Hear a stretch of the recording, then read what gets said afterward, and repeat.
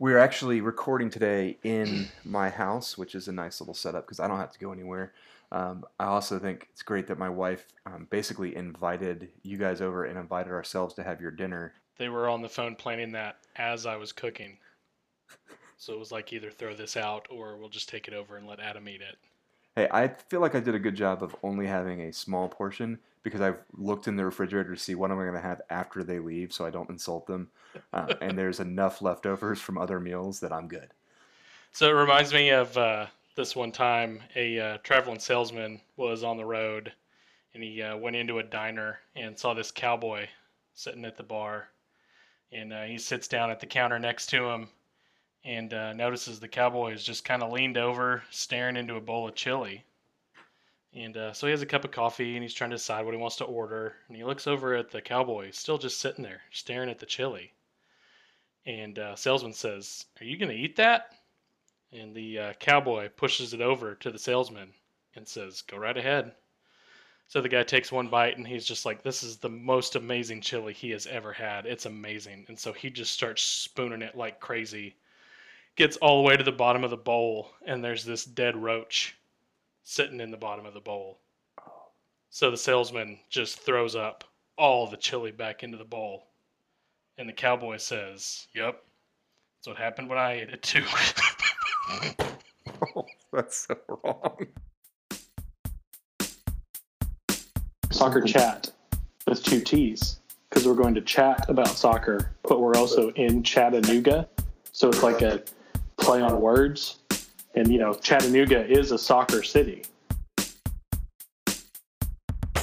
All right, welcome to episode 2 of the Soccer Chat. I am Adam Bruce, one of your hosts, here with Alex Fordney. We've got a lot in store for you today. We're going to recap the Atlanta United 2 game, as well as have some interviews that we took afterwards, or actually Alex took afterwards with the coach, as well as Richard Dixon, Juan Mari, and Stephen Beattie. We're also going to give you a quick MLS preview. And then, of course, we're going to go over, as we always do, some general information, general league news. There's some really great announcements that were made about various ESPN Plus and some preseason matches. And then lastly, and the thing I'm most looking forward to, we get to finally have the segment we talked about, which is Alex's airing of grievances. So all that's coming your way. Looking forward to a full fun-packed time. All right, we're going to start right off here, Alex. Let's go ahead and go with a game recap. You fortunately got to see the whole game. I actually was helping out with some of the game day operations for the Red Wolves. So the Red Wolves played Atlanta United 2 to a tie. What can you give us from that first half? I unfortunately didn't get to see much of it. The first half, Chattanooga Red Wolves really looked like the better team. They had opportunities to score. They scored early, 11th minute. Juan Mare pounced and was able to score the goal. They did pretty well moving the ball around. They seemed to possess more of the ball. Atlanta United worked on. They were really physical. It seemed like they were kind of compensating for not having the same level of talent. There was a lot of grabbing, holding. I personally was a little frustrated with the referee. Everyone can take it with a shaker of salt because, of course, I have my fan goggles on. But it felt like he was going to allow Atlanta United to physical embody on Chattanooga Red Wolves and slow the game down. And so it was kind of disappointing that he didn't call that tight from the beginning and allow the game to really open up. Was he at least fair, though? Did you feel like he was doing the same if we were getting physical on our end? There's a few times where here again, with my fan goggles on, it felt like he was calling stuff that what he was calling fouls on the Red Wolves that was not quite as physical as what Atlanta United was doing without getting the call. As someone who's refereed in high school, if I complain too much about a referee, I'm sure all the coaches of the games that I refereed would say, "Look who's talking here, Buster." So it's different when you're the actual referee in the center of the field and seeing things and, hearing what's going on.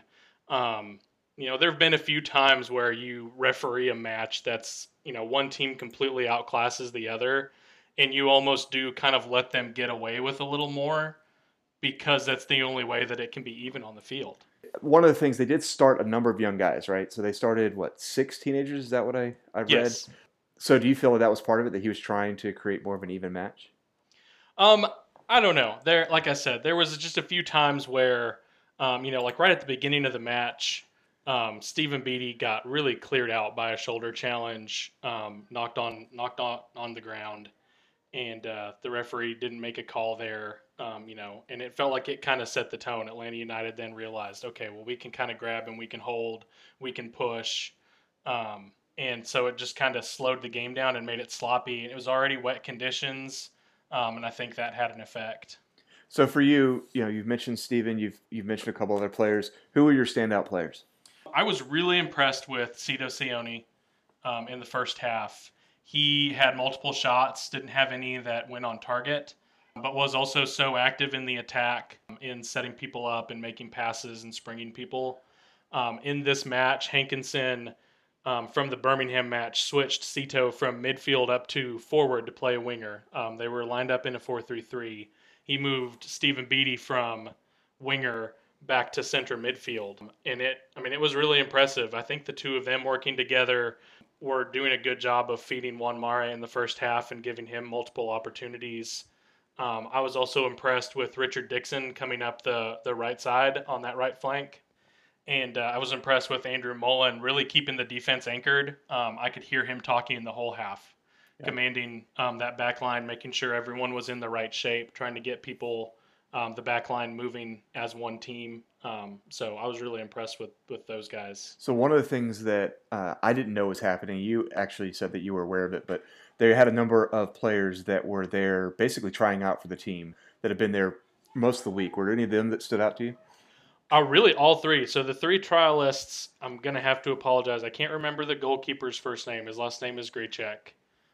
He's mentioned in the Times Free Press article this Sunday from our friend Patrick McCoon. He made a couple saves in real quick succession in the second half that could have really been a second goal for Atlanta United. Cameron Vickers came in, was playing on the wing. You would have seen him as number 19 on the field. And Jamie Dell was number 15. So I believe Cam was playing on the right side. He was on the right, yeah. And Jamie was on the left. And they really were the ones that turned around the second half. They had the most of the ball. They were making attacks. Had plenty of opportunities. Jamie Dell had one that went off the crossbar in the 87th minute. But Cam also had a couple of times where he made a run and got a ball and was really in a dangerous position. They drew a foul right outside the box as well that I think forced a pretty difficult save. No, and I'll say this much too: the Atlanta United goalie, he stepped up. There was definitely multiple saves that he made that game could have gotten out of hand quick. So I got up there about 15 minutes left in the first half, was able to come up to the actual field and get a chance to kind of get my eyes on the team for the first time. And same thing that you saw, I saw. Like they were definitely being pushed around a little bit. But he started to make some calls there at the end of the first half, and definitely through the second half, the ref started basically saying, okay, you're going too far. And once that started to happen, I felt like the game started coming to him more. But I was really, really impressed with the speed that you saw from both of those guys that were there as trialists, because obviously they have a hunger that may not necessarily be there in that they're trying to make the team. But even outside of that, they weren't overextending themselves in that hunger. Like they were still passing to the right guy, making the back pass if necessary. They weren't forcing it necessarily. I was really impressed. I will say also in the second half, I was impressed with Josue Soto. Came on in the 70th minute. But he definitely in midfield was getting into good areas and feeding the wingers, as well as Jonathan Caparelli, I believe, came in and played on the left side of the defense in the second half. That seems right. And he had some good opportunities coming forward to challenge the Atlanta defense as well. Yeah, like overall, I really felt the game went well. If there was, one thing you think they're going to take from this game and be focusing on moving forward. For you, what would that thing be? Not to give away too much of the interviews, but talking with Coach Hankinson, he wants to really work on making sure that they're working as a team with the high press. He thought that they did a good job with pressure to cause turnovers, so they're going to work on trying to kind of hunt as a pack and take that ball back and be able to turn it into a quick counterattack. Red Wolf joke. That's well done. I was subconscious. But also, to me, part of what held them back in my mind was there were times where the players were holding the ball too long. And so they were allowing themselves to get grabbed and held by Atlanta players if they were moving early passes, getting the ball going 1-2 touches instead of standing on it. It would have made it a lot harder for them to be slowed down. So I'm thinking maybe that's something else that as they get to know each other, they're going to learn that this guy likes to receive a ball this way. This guy likes to make this run when he sees this situation. So as they get to know each other better, moving the ball around, they're going to be able to serve each other, and you're going to see some more quick passes going.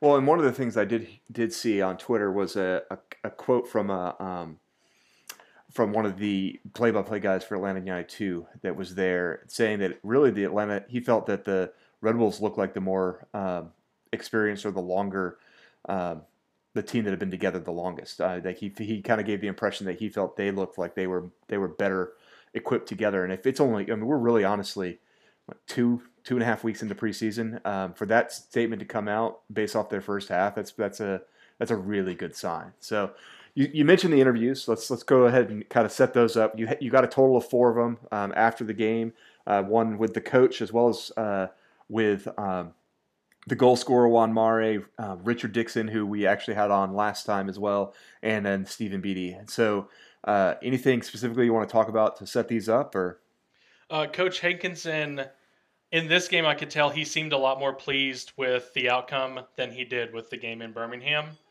So I think he is happy with where things are progressing as a team. The other thing I would note, Juan Mare, his English is not perfect, but he did a wonderful job in the interview, and I want to give him props for that, that he was able to come speak with me, was willing to as well to give us some sound. I appreciated him. Yeah, that's not an easy thing. I'm waiting for you to work on your Albanian a little bit so we can get an interview as well with my mind is blanking on his name. Vangelis Zaguro. Yeah, what you said. I would have mispronounced it either way. Who actually is very much early in his process of learning English as well. So I look forward to you getting your Albanian better for that. I don't know if you realize this, but we're real big in Albania. You may not have looked at the stats from episode 1, but he is so friendly. I can't wait to talk with Vangel or to have an opportunity to maybe get some interaction with him on the show. He loves the children, just, folks that are coming to these games. If you get a chance for meet and greet stuff, he loves interacting with kids because he has a young daughter of his own. So he really, and my favorite thing that I learned in watching this game is that when he goes on a run, because he doesn't know too much English, it's getting better, but he doesn't know a bunch. So when he goes on a run, he goes, "Hey!" That's how everyone knows that he's heading down the left flank. All right. Well, we're gonna start off with this first one, which is going to be the coach. This is a post-game interview right after the Atlanta United 2 game. Here we go, guys.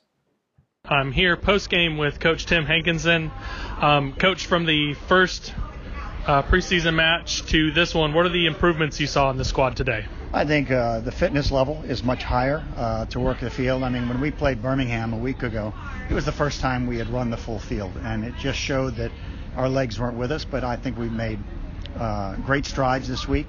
Our understanding of our concepts are also, like where we want to defend, how we want to pressure, certain triggers we look for that get us to react as a team well. And I think if you look at the attacking flow, we had as many opportunities as the team could hope for against a very good Atlanta side. In the second half, you had a couple trialists come on the field. Did you see anything impressive from them today? I think the goalkeeper did a good job, made a couple of important stops and held composure, went in possession of the ball for distribution. I think Cam and Jamie, the two wingers, just about won the game, off of their individual efforts and shots, hitting posts, crossbars, and everything else. So, pleased with that. We've got more players we're still assessing. It's a work in progress, putting the final pieces of the roster together, but they should feel good about their performance today. Moving forward into the next couple of preseason matches, what kind of things are you looking to work on with the team? Well, I think a lot of our attack came off of forcing turnovers, and so we'll continue to do some of the defensive pressuring work to make sure that we're more coordinated, timed better, right moments, because I think forcing turnovers in their half and with the speed and execution that we showed today, going the other way, going to their goal quickly, is maybe going to be a key element of our game. All right, thank you very much, Coach. All the best. Once again, that was Coach Hankinson Thanks for getting that for us, Alex. Next up, we have Juan Mare. Just want to remind you again, Juan is very early in his learning of the English language, but was really, really willing to give us his time. So we want to thank him for that. And here's that part of the interview. I'm here post-match with Juan Mare, the goal scorer for Chattanooga Red Wolves. How did it feel to score the goal today, Juan? Hey, how are you? Thank you. I'm fine. It's a good teamwork, so a good pressure, and I'm very happy for this moment. I hope the team keep going in this way. Were you excited to start today? Yeah, very excited. I appreciate that the fans, everyone support the team, and I hope keep going with the team. Thank you very much. Thank you. Short and sweet, but some really good stuff in there. So once again, that was Juan Mare. Next up is Richard Dixon. I'm here with the birthday boy, Richard Dixon. Richard, how do you feel things improved from the original preseason match in Birmingham to today? I think it was a drastic change. Which you expect those things. Game in Birmingham, first 10 days in, guys were still trying to get their legs. A bunch of guys were still trying to get over travel and moving and stuff like that. So it was a bit rough. Coming into today, now everybody's, we're more used to each other with the movements, the communication, and, just the overall expectation. So we expected it to be a good game. We expected guys to come out here and work, and we expected to put on a good product, which unfortunately we didn't get the win. But, hopefully the fans, were quite entertained. Yes. So soggy, kind of misty day today. How do you feel about the turnout with the fans in the stadium? Yeah, I was actually quite surprised, expecting thunderstorms and stuff like that, and seeing so many people turn out for the game. It was great to see. It was really, really great to see, and we certainly appreciate it. Yeah. What are the big things that you're looking to work on as you continue the preseason schedule? Oh, a lot of things. Everything really. There's still ways to go in terms of fitness. Communication, movement, timing, spacing, everything. Really, I think we're in an okay place, but we're nowhere near where we want to be in March 30th. So we have, 5 weeks to go, and we'll continue working, we'll continue progressing, and we'll continue moving forward. Have any big birthday plans for today? Not really. Just hanging out with you guys, hanging out with the fans, hanging out with the boys. My girlfriend is in town, so. I can't ask for a better birthday present. Fantastic. Well, let's go get warmed up and get a beer. Yes, sir. Before Alex and Richard left to have a Red Wolves Irish Ale at Odd Story Brewery that had just been announced and released actually on Saturday, he had one more interview to do with Stephen Beatty, and it's a little bit longer than the others, but there's some really good information here. We hope you enjoy it. Here post-game with Stephen Beatty. Stephen got to play the first half today. How do you feel about how the game went for you? Yeah, I was happy. I think compared to the Birmingham game, we've definitely improved. We could see it in practice all week that the standard's slowly going up and up, and we're still a new group. It's only our third week going into our fourth week together, so definite progress, and I'm happy and proud of the guys the way they performed. Obviously would have liked to get the win, even if it's a scrimmage or a friendly or whatever way you want to call it. You want to win and start off with a win, but it wasn't the way. We had good pressure at the end for the last 50 minutes, hit the crossbar, created some chances, but overall I'm really happy with the guys and how they performed. So coming over from Ireland to America, first time playing professionally in America, but you did play in college. What was the big draw that you saw when the offer came for you to join the Red Wolves? I spoke to Bob, I spoke to Colin, I spoke to the team, and I think the project in Chattanooga is something that's really special. What's happening here, you can see just for a scrimmage amount of fans that were out tonight.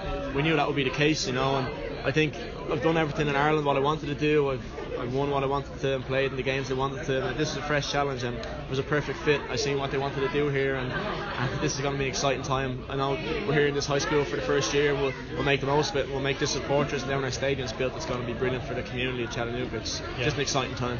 That is very exciting. Coming with the experience that you have in the Irish League at the top of the league, really looking at you as probably in a very leadership role. How have you embraced that? Yeah, coach has given me the captain's armband the last 2 games, and something I embrace. I captained Cork City a few games and some big games, so have the experience at that. But it's more, from my experience, to show the younger guys how you conduct yourself on and off the field. You know, it's good to play for 90 minutes and lead by example, but you have to be a good professional off the field. You know who you're speaking to in the community, so you have to be polite, and and these guys are great. You know, they're really buying into what we're doing here. And the nice thing about a new project is you can set your own goals and philosophies and how you want to conduct yourself. And as I said, we've got a really great, tight-knit group here. As you've come to Chattanooga, how do you gotten out and about? How do you feel like the town has embraced you? I think they've embraced us very well. Yeah.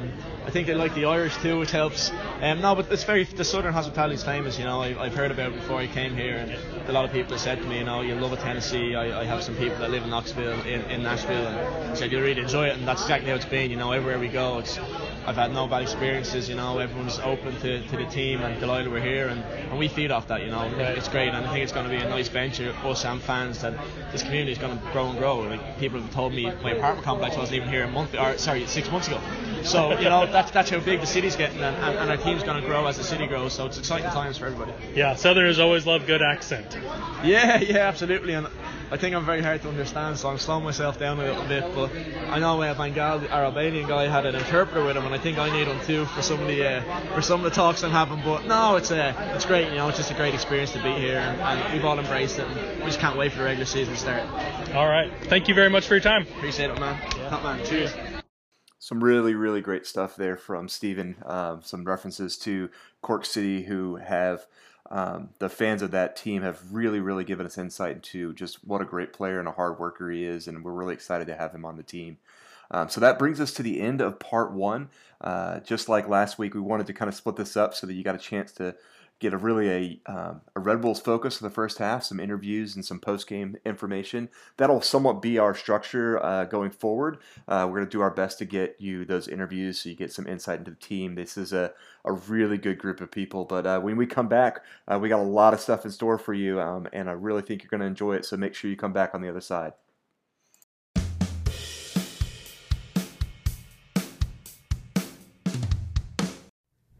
As you may have heard, Soccer Chat is now part of the Beautiful Game Network. We are very excited to be a part of this group and what they bring to the podcasting world when it comes to soccer, especially in lower division. If you get a chance, go check them out at bgn.fm.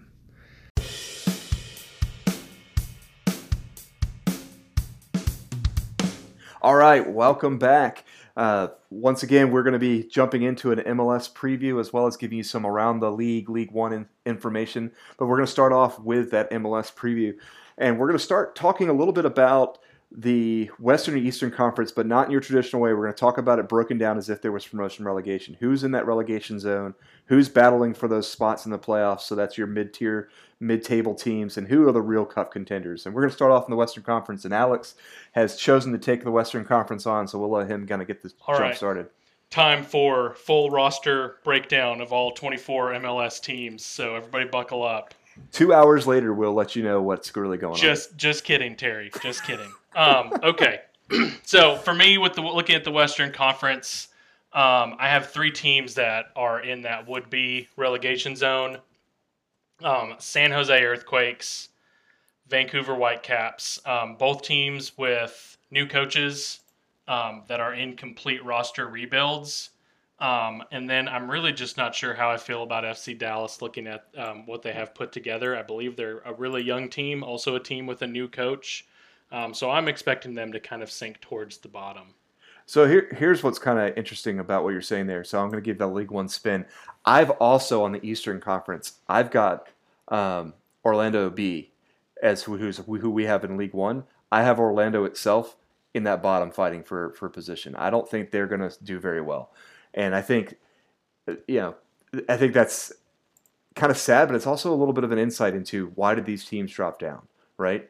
If they don't have a quality program really even happening on the MLS side, their B team's going to be even weaker, right? So I think that's part of it. But yeah, I have Orlando. I of course have Cincinnati. I mean, they just came up from USL. They did actually keep a couple of their players from USL, but even the players that they drafted in the super draft or in the expansion draft, I'm not that impressed by. Like, there's nothing about them that makes me think these guys are going to be the next brand new team like the Atlanta United that's going to fight their first year. They're not that team. Quick tangent. Do we have to continue to call the MLS thing a super draft? I don't understand what about it makes it super. Yeah, I've actually seen people that have argued that they need to get rid of the draft altogether, and that there should be more of a draft on the USL level, because they very rarely actually keep those players that they draft in that draft. So also another point to make, considering FC Cincinnati and the strategy they've made moving to MLS, I agree with you. It seems like they're really taking kind of a slow growth approach, trying to build that, and that just, to me, I'm kind of juxtaposing that with what Tim Hankinson has tried to do here with Chattanooga Red Wolves. It's a new team, but he doesn't feel like you have to just kind of be an expansion team that's going to get beat up on. He put together a team with talent that he's expecting to compete. A little different, of course. There's 23 other teams that are pretty well established in MLS as opposed to kind of a brand new league. The other part, so I didn't get my last team on the Eastern Conference that I think is going to struggle, or that I think is going to be kind of on that bottom. And what's interesting is I went and looked at a bunch of like other sites, and I'm trying to pull it up, and some people actually have these guys mid-table. I don't think that. I think that they are going to struggle even more than they did the previous year. And so for me, that team's Montreal. They were mid-pack last year. They barely made they were 7th or 8th last year. I can look that up. But they were mid-pack last year. I think they're falling farther. I think they're that third team that's going to really struggle for me. So does that mean that who do you have that's going to make a big move and being that goes from being the struggler and that's gone to the middle? Do you have in your middle of the pack there? I'm looking at Minnesota United. They've made some strong moves to shore up their defense. I think they're going to come. They finished 10th or 11th in the Western Conference last year, and I think they're going to make that push up to be battling for a playoff spot. So it's year 3 for them, and they were one that took kind of a slow growth approach, and I think with the moves they've made this year, they're going to be ones that are battling for a playoff spot. The other teams that I have in that tier are Houston Dynamo, Real Salt Lake. They're ones that their rosters are solid MLS rosters, but they're also nothing that has me incredibly excited of players that they have or have added or anything like that. Colorado Rapids were able to re-sign Kellen Acosta. And so you have them making a pretty big jump because they finished near the bottom of, like, I think 11th or 10th or 11th. Yeah, and some of this to me is just, it's almost like when you're picking the basketball brackets of, you just say, well, this is kind of random, but there's always that one random thing that happens in a tournament. Yeah. Colorado making improvements. I think they may be a team that's at least battling, pushing for a playoff spot. The last one I have in this tier for me is Portland Timbers. So, full disclosure, I'm a Timbers fan. They're the MLS team that I follow the closest. Losing Liam Ridgewell in the defense, they really making it to MLS Cup was kind of a Cinderella type run for them. They finished 5th in the playoff chase last year. So barely got in the playoff and went on kind of a magical run, beating Seattle Sounders and beating Sporting KC to get themselves to MLS Cup. Losing Liam Ridgewell, the thing that I have noticed with Portland Timbers is that as their center back pairing goes, so goes the rest of the team. And as it's a new pairing, I just don't know what's going to happen. And, who knows if someone's going to get hurt. So I see them struggling there, as well as the fact that they're going to be playing their first 12 games on the road as Providence Park is getting renovations done. And so also Portland Timbers has been notoriously bad on the road. Yeah. It's really weird. They have one of the most amazing home atmospheres and do fairly well at home and are just awful on the road. And so I wouldn't be shocked to see the Timbers at the bottom of the table after that first 12 games and then make a run and be pushing for playoffs. Well, what's interesting is sometimes that can work to your advantage. So if you other teams have had to deal with that, where they've got whatever situation's going on, so that they've got this massive travel schedule to start off, right? And the advantage of it on the back end is you have a ton of home games when you're making the playoff push. So that can really work to their advantage. But no, I see what you're saying. Like, starting off with 12 away games when you've already lost some key players, that's not the best way to go.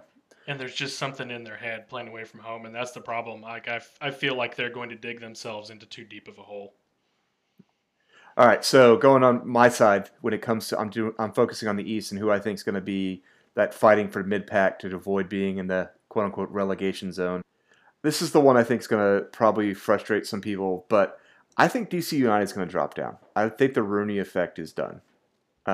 He's now, 90? In actual like soccer age, he may only be 34, but his actual soccer age. I think he's played about 90 years. That's what I'm saying. Like he's getting old. For his soccer legs are getting there. Not to mention the other miles that he's put on his body, if you know what I'm saying. It's there's nothing wrong with drinking some JW Kelly as often as possible. That's all I'm saying. But no, I think they're going to drop down. I think they made a great run at the end of the year. He really brought some excitement to them, but I think they're dropping down, and I think Columbus is going to be right there where they always seem to be, mid-pack. And they haven't – I mean, they have the excitement of the fact that they don't have the worst owner in MLS anymore, but I don't think that changes anything on the field. I think also they stay have mid-pack. Somewhat of a local hero in Caleb Porter coming back to Columbus. It still doesn't do anything for me. I just think they're going to be mid-pack. They're not going to exceed expectations.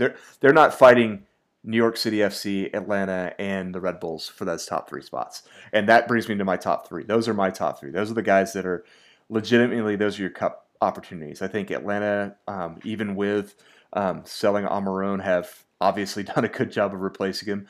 I think they are one of the few teams you'll see in MLS that actually have a good follow-up year.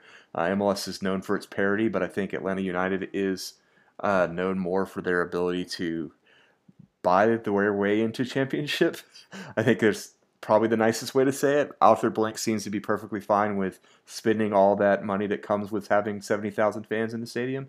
Did you see that mega yacht that he just bought? The what? The mega yacht? No, I missed that. It looks pretty sweet. I wonder if he ever has Robert Kraft on there. Ooh. Oh, all right. And then the Red Bulls are, I think they're the same way. I don't look at anyone when I look at who left them and think to myself they've lost too much. So I think those are my 3 on the East that are going to be fighting for that cup top. And as I've said before, I'm a huge person when it comes to Supporters Shield. I think it deserves more than it gets. What? You said huge person, and I'm sorry. And you saw me. Well done. No, Supporters Shield matters more to me than the MLS Cup personally. I just think it takes a lot more to win that than it does to go on a run in the playoffs. And I think part of that is because I've watched a lot of European soccer, and that's the focus. And I get frustrated. I'm an NFL fan, but I get frustrated with the fact that I've got buddies that are New York Giants fans, and they legitimately wouldn't have one of their Super Bowls if somebody didn't magically catch a ball in their head. Yeah. And that type of stuff. Like, great, you had a great run for 4 games, but you didn't really have the best season, so I put a lot into that. And I think of those teams I talked about, my prediction of those, it's going to be New York Red Bulls taking it again. I think Atlanta United's going to stumble at first, and Red Bulls will succeed. I want to stick a pin in Atlanta United, but my cup contenders in the Western Conference, LAFC, there's not a ton of names that would impress someone who is just kind of a casual MLS fan, but they're, last year being their first season, they had a really strong season. Finishing, I believe, 2nd or 3rd in the conference. Yeah. They said as for a first-year team, one of the highest point totals ever in MLS. LA Galaxy with Zlatan Ibrahimovic. I think it's a tad bit of an indictment on MLS that a person of that experience, shall we say, can come in. You mean the Rooney effect? And have that kind of dominance. Well, of course, there's that, and it's he's good for coverage because he's always providing amazing sound bites. But I'm thinking more on the field that a person in their late 30s can come over and dominate a league after a massive injury, the way that he has. But it is what it is, and I think as long as they're not derailed by injuries, LA Galaxy always does a good job putting a competitive team on the field. So I see them being contenders. Sporting KC. It got stolen from them from Portland because of Sebastian Blanco's wonder strike. But they really, I remember watching in the playoff that they scored that first goal at home, and I was this close to turning the TV off, and then Sebastian Blanco scored his goal and got Portland on their run. Sporting KC looked like the best team for a large part of that game. Do you think there's going to be the disparity between the two conferences like there was last year, where it was obvious that the best two teams were in the East? I think it's possible. The team that I'm picking out of the West is Seattle Sounders. I think Jordan Morris returning from injury. As a Timbers fan? It does. It hurts a little, but I think they're going to have a strong squad. And so I think they're going to be the ones that are going to kind of come up and surprise everyone. All right. So you said we're going to put a pin in it on Atlanta United. What is it you want to bring up? Interesting thing that I wanted to talk to you about. So apparently on the soccer Twitters, things got a little spicy, some would say, after Atlanta United's loss in Guatemala in CONCACAF Champions League. People in Atlanta upset that Atlanta United wasn't able to put that win on the board. What do you think about that? So here's my thing. It's an interesting sports town in that it's not a sports town. And it's going to offend people, but it's not. And so the fans that are going... Come at us, Atlanta. Yeah. The fans that are going to those games, they're having a great time, but they don't necessarily know MLS real well. And let's be honest, MLS could care less about the CONCACAF Champions League. They don't put a lot of effort into it. It's very rarely are they putting their best players out there, and it's usually happening in the early parts, at least, during preseason. So to freak out about that only proves that point that people have made about Atlanta, that it's not a sports town. And the argument that I've made, where I want to see how many fans are going to those games after they have 4 straight losing seasons, because fans stopped going to Braves games while they were winning championships. Like while they were winning the East for 13 straight years, they couldn't sell out playoff games. So they're a sports town. No, you're not. You love your SEC football. You'll show up to Falcons games when they're winning, but I went to plenty of Falcons games where the stadium was empty and it was early in the season because no one predicted you would win. And you couldn't even buy Chick-fil-A. Yeah. So I don't know. They're not a sports town, so that's why their fans are freaking out because they don't know what they're talking about. So 2 things that I thought about this. Number 1 is what you see a lot. It goes back to my point with Zlatan and the LA Galaxy and, these European stars coming to MLS for semi-retirement and dominating in the league. The only way that we're going to help this league get better is for fans to express displeasure when their team doesn't perform well. So if they're going to go on the road and they're going to play bad and the team is going to hear fans are not happy about it, I think that's the kind of push that people need. Folks that want to have some kind of open system where we've got promotion, relegation, all of that kind of stuff. There's just too much happy talk that I see around the world of soccer, especially in America, whether it be with a club or whether it be with the national team. When these things are happening, people need to express displeasure so that we can start maybe focusing on this. But do you think that was the right, do you feel MLS teams should take the CONCACAF Championship seriously? I think they should, and here's the other point that I would say with that is that as the United States, as the U.S. Soccer Federation goes to CONCACAF, why do we have to play this in the spring when it's at the beginning of the MLS season? Why can this not get moved back towards the summer or fall? A lot of those leagues down in Central America they play a winter league and they play kind of a fall league or something like that. So they would still be in season, but the MLS would be able to send their best people. Do you want to get eyes on CONCACAF Champions League? Allow MLS to take it seriously, to be at a point where they can be competitive. Well, see, I think everyone else does take it seriously. I think your Central America teams are taking it seriously. It's us that don't. So then the question becomes, what motivates MLS? Well, I think we all know. It's the money, right? Right. And so is there an opportunity for them to make more money if they take it seriously? I don't know. Because they're not even getting huge numbers on TV for normal MLS games. So I'm not sure that that's the case. The other thing is, it's not just CONCACAF Champions League that has to deal with these differing schedules. So, as we mentioned last week on us losing to Bate, which fortunately Arsenal came back and finished that out. But Bate hadn't played in 2 months. So they had the same thing with the Europa League where they've got teams that use different leagues. So that's something I think every one of these various groups, whether it's CONCACAF or it's UEFA, they're all dealing with those same things when these countries have differing views. And so if I'm CONCACAF and I'm going, MLS has shown they don't care, they're not putting anything into it, I'm going to focus more on how does it work best for those that do care. I don't know. Maybe I'm wrong.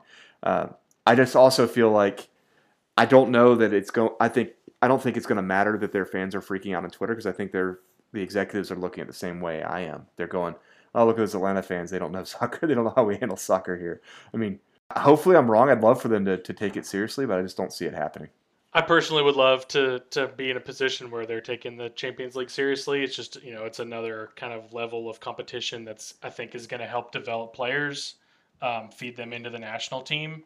And I think that's the same thing that I see, all these Central American teams come play friendlies in America, and then they have us go play in their crappy stadiums in World Cup qualifiers, and they're throwing batteries and bags of urine at players and screaming nasty things at them. And I don't understand how we're so afraid of being the bad guy. I really think we just need to kind of step up and be like, look, all right, fine, you're going to play a bunch of friendlies in America, then you're going to have to play your World Cup qualifier against us in Houston. Your home World Cup qualifier's got to be in Houston if you're going to play all your friendlies with us here.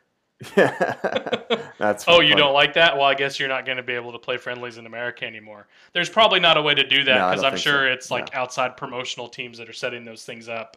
And you're talking about the friendlies? Yeah. Yeah. And then I think if anything, sometimes it's to bring legitimacy to the teams that are playing them, right?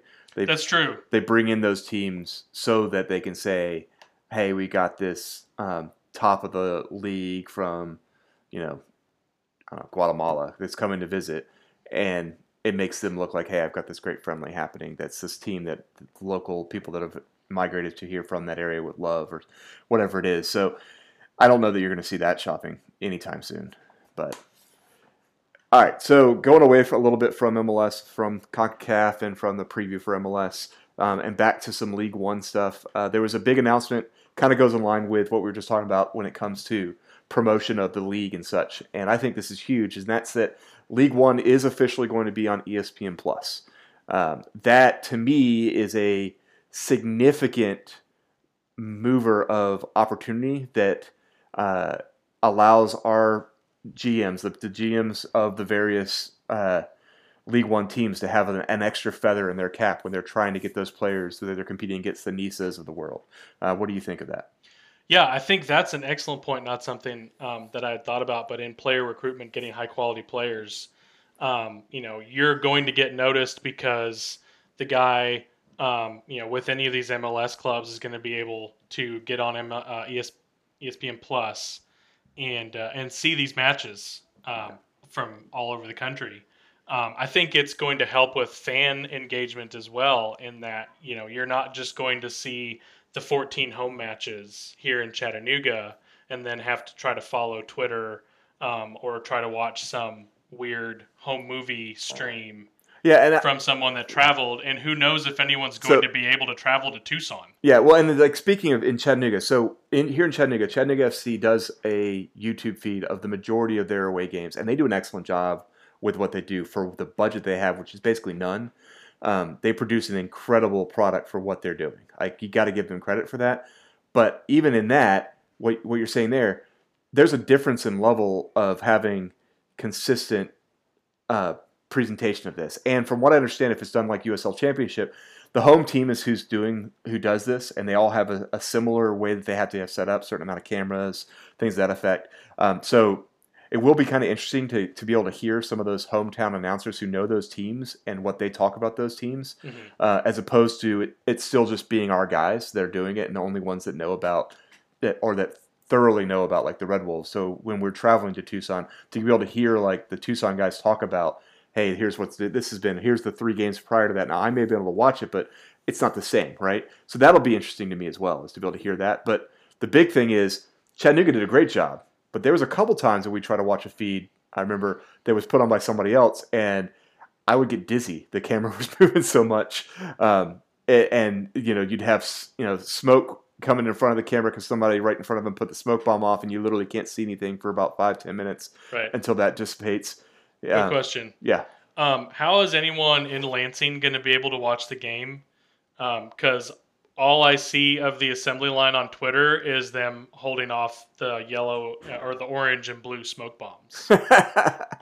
Yeah, I actually got in a little bit of hot water with some Detroit City FC fans last year when CFC went to Detroit because I posted something on Twitter to the effect of, hey, it'd be great if I could watch the game. I can't see anything through the smoke. And they are an interesting group in that they are passionate about their team, but they are also enjoy being incredibly harsh when it comes to responses. Like, legitimately, it was meant as a kind of a joke about the fact that you couldn't even see the ball on the field. The best part was that they had gotten an offsides goal right before that, so they were shooting off their flares for nothing, which made it even funnier. But yeah, I think you're right. I think that's something I am slightly worried about. Like, we're trying to watch the Red Bulls first Ignite game. Like, are we going to be sitting there going, man, they need to use a brighter ball so I know where it is? Because that's how I felt when I watched that. Now, that was a YouTube feed, so maybe it'll be better on ESPN+. The other thing I really like is that for me as a fan, because I'm obsessive about stuff and I want to know a little bit about a team coming in, I can watch a replay of the game on ESPN Plus before we're playing them. So when Forward comes in for a home opener, I can watch their game that they had the week before and see, what kind of setup do they have, what are the players I want to keep an eye out for. So when I am there live at the game, I can see those things and look for those things. So I hear they exciting. have a flamingo that's pretty good at bicycle kicks. Yeah, as long as he's not covered in snow in a flamingo situation. That's true. Yeah. I really am impressed by their Twitter stuff. Like, I watched their some of their stuff when he was the first signed player and they made him the goalkeeper and they were basically just destroying him with kicks. Yeah. I don't know how many plastic flamingos they had to go through to get those takes. So what I'm hoping, the Portland Timbers have, the gigantic spruce log. Yeah. And they'll cut off a slab. When you're a goal scorer, they give you one of the slabs. Like, they have it signed or whatever. You get to take it home with you. So, like, Fernando Adi now is playing with FC Cincinnati. Like, he's probably got a storage unit somewhere that's just got, like, 50 wood slabs piled up that he got from the Portland Timbers. So I think it would be awesome if Forward Madison just gave them a flamingo whenever they scored a goal. Oh, that would be pretty funny. I know. You would just have a guy's lawn would just be full of flamingos because he got them all from scoring goals. Oh, that would be good stuff. That's free content, Forward Madison. You're welcome. All right, so there's been a number of preseason matches that have been happening across the league, and some pretty good results have been coming in versus some championship teams. Do you take that as it's early, there's no telling what's going on, or do you take that as a sign of, hey, there's some stiff competition? I'm skeptically optimistic. It is preseason, but it's impressive to get on the board first and take a lead against an MLS club, even if it is New England Revolution. Barely an MLS which club. I hear is what Robert Kraft. Never mind. Yeah. It's what drove him to need a massage. I don't think he even knows. So it's impressive for a Greenville Triumph. That's awesome that they were able to to get on the board first, even though they eventually lost the match, obviously against an MLS club. Forward Madison's win against Indy 11 was good. FC Tucson has had a chance to really harden themselves against some stiff competition in the mini Mobile Sun Cup. Yeah, out in Arizona. So I think it's overall, I think it's going to be a good thing in that it's going to, this is going to be a competitive season. It's not going to be just the Red Wolves sweeping through, and by the end, it's not like Alex playing FIFA on beginner. You win those now. Just That's sweeping good. to the cups. Yeah. So yeah, the other part that worries me a little bit, whenever you just look at the score, is that just watching the Red Wolves game. It's most of these games, if they're running in the same way, it's you're not limiting on subs. Right. So a second half, the team that's out there may not even be the normal team. It may be those guys that are trying to make the team. So it's hard to tell by a score. So I don't want to read too much into it. But at the same time, being competitive is important. I mean, they're not getting beat 6-0, 8-0. Right. They're not losing 20-0 like that team in Series C. There is something to that, which means their defense, even if it is the backups that they're playing against, I feel like the backups for an MLS team should be on par with a championship team. So when it comes to Greenville's side, I feel like they probably got a pretty good idea, pretty good test, even if it was mainly backups. Sure. I don't know the same for those of us that have been playing championship side. Their backups, the people that haven't yet been cut, may eventually be on some of those League One teams. So those are a little bit more. You got to take them with a grain of salt. The Indy 11 game, you got to take with a grain of salt. I think it's kind of the same thing that Las Vegas had, where Las Vegas was celebrating their win over Toronto for a USL championship team, making it a big deal that they beat an MLS team. You beat a bunch of players that'll more than likely be in championship or be sitting the bench wishing they were in championship or on the B team. Like that's let's be honest. So I think anytime you're dealing with preseason, it doesn't mean anything. I think the Cleveland Browns proved that a few years ago. I think they went, didn't they? Or weren't they the team that went undefeated in the preseason and then went defeated in the regular season in football? Yes, that sounds right. And if not, it was a 1-15. Like you can't, any sport, you're prying things out you may not use. You're doing those things. So yeah, it's exciting. I'm glad we're not getting run out of the stadium, but I'm going to hold out till we start seeing some real matches. I was trying to live tweet and send everyone updates for folks that weren't at the match, and there was one point in the second half where I think 9 or 10 people on both sides got subbed at once. Yeah. And I was just like, there's been a lot of subs. I couldn't keep up with who all came in and who all came off. It was like, a lot of subs. Yeah, my wife's like, Tweet. My wife was like, wait, I didn't know we had this many players. I was like, I don't think we do. I was like, it's possible a couple guys showed up in jerseys and they're like, hey. I almost got out there. I didn't wear the right color shirt. Yeah, that's on you. So this last segment we're coming up on is a segment I personally have been looking forward to, and is known as Alex's airing of grievances. I got a lot of problems with you people. All right. My wife's probably going to hate that I'm saying this, but our neighbors on the wettest week of the year, when our entire backyard is nothing but a swamp. And we live in a block of townhouses, so we don't have fences between our yards, but so behind our house is just absolute swamp. Cold, rainy for the whole week. This lady has bought a dog. And she put that dog outside on a chain. And she's turned over like a big drum garbage can as this dog's house. And that's it. As far as I know, they have not come back outside to check on that dog. Question: why did they get a dog?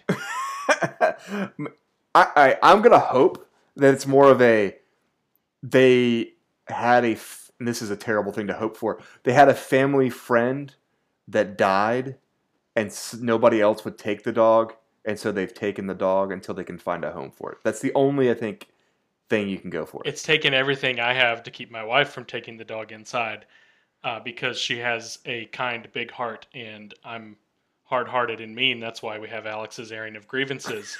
I have one dog. I worked really hard to train that dog to go outside and stay in our backyard so that I don't have to try to put on shoes and walk around in slop on the wettest week of the year. But no, now I have to go outside in the dark and the cold and the rain to make sure my dog doesn't go running after some strange dog that's been chained up outside.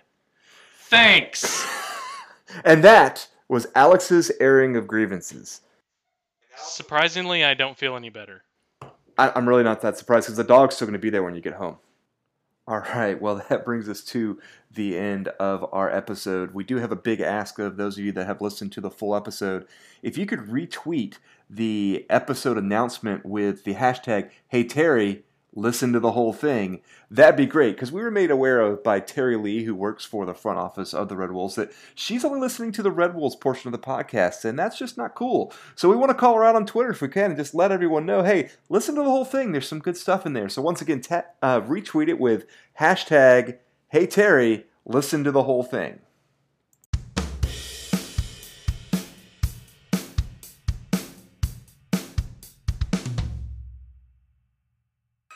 I can't deliver the punchline. Dang it. Oh man. I don't know. Maybe it's better when I bust out laughing.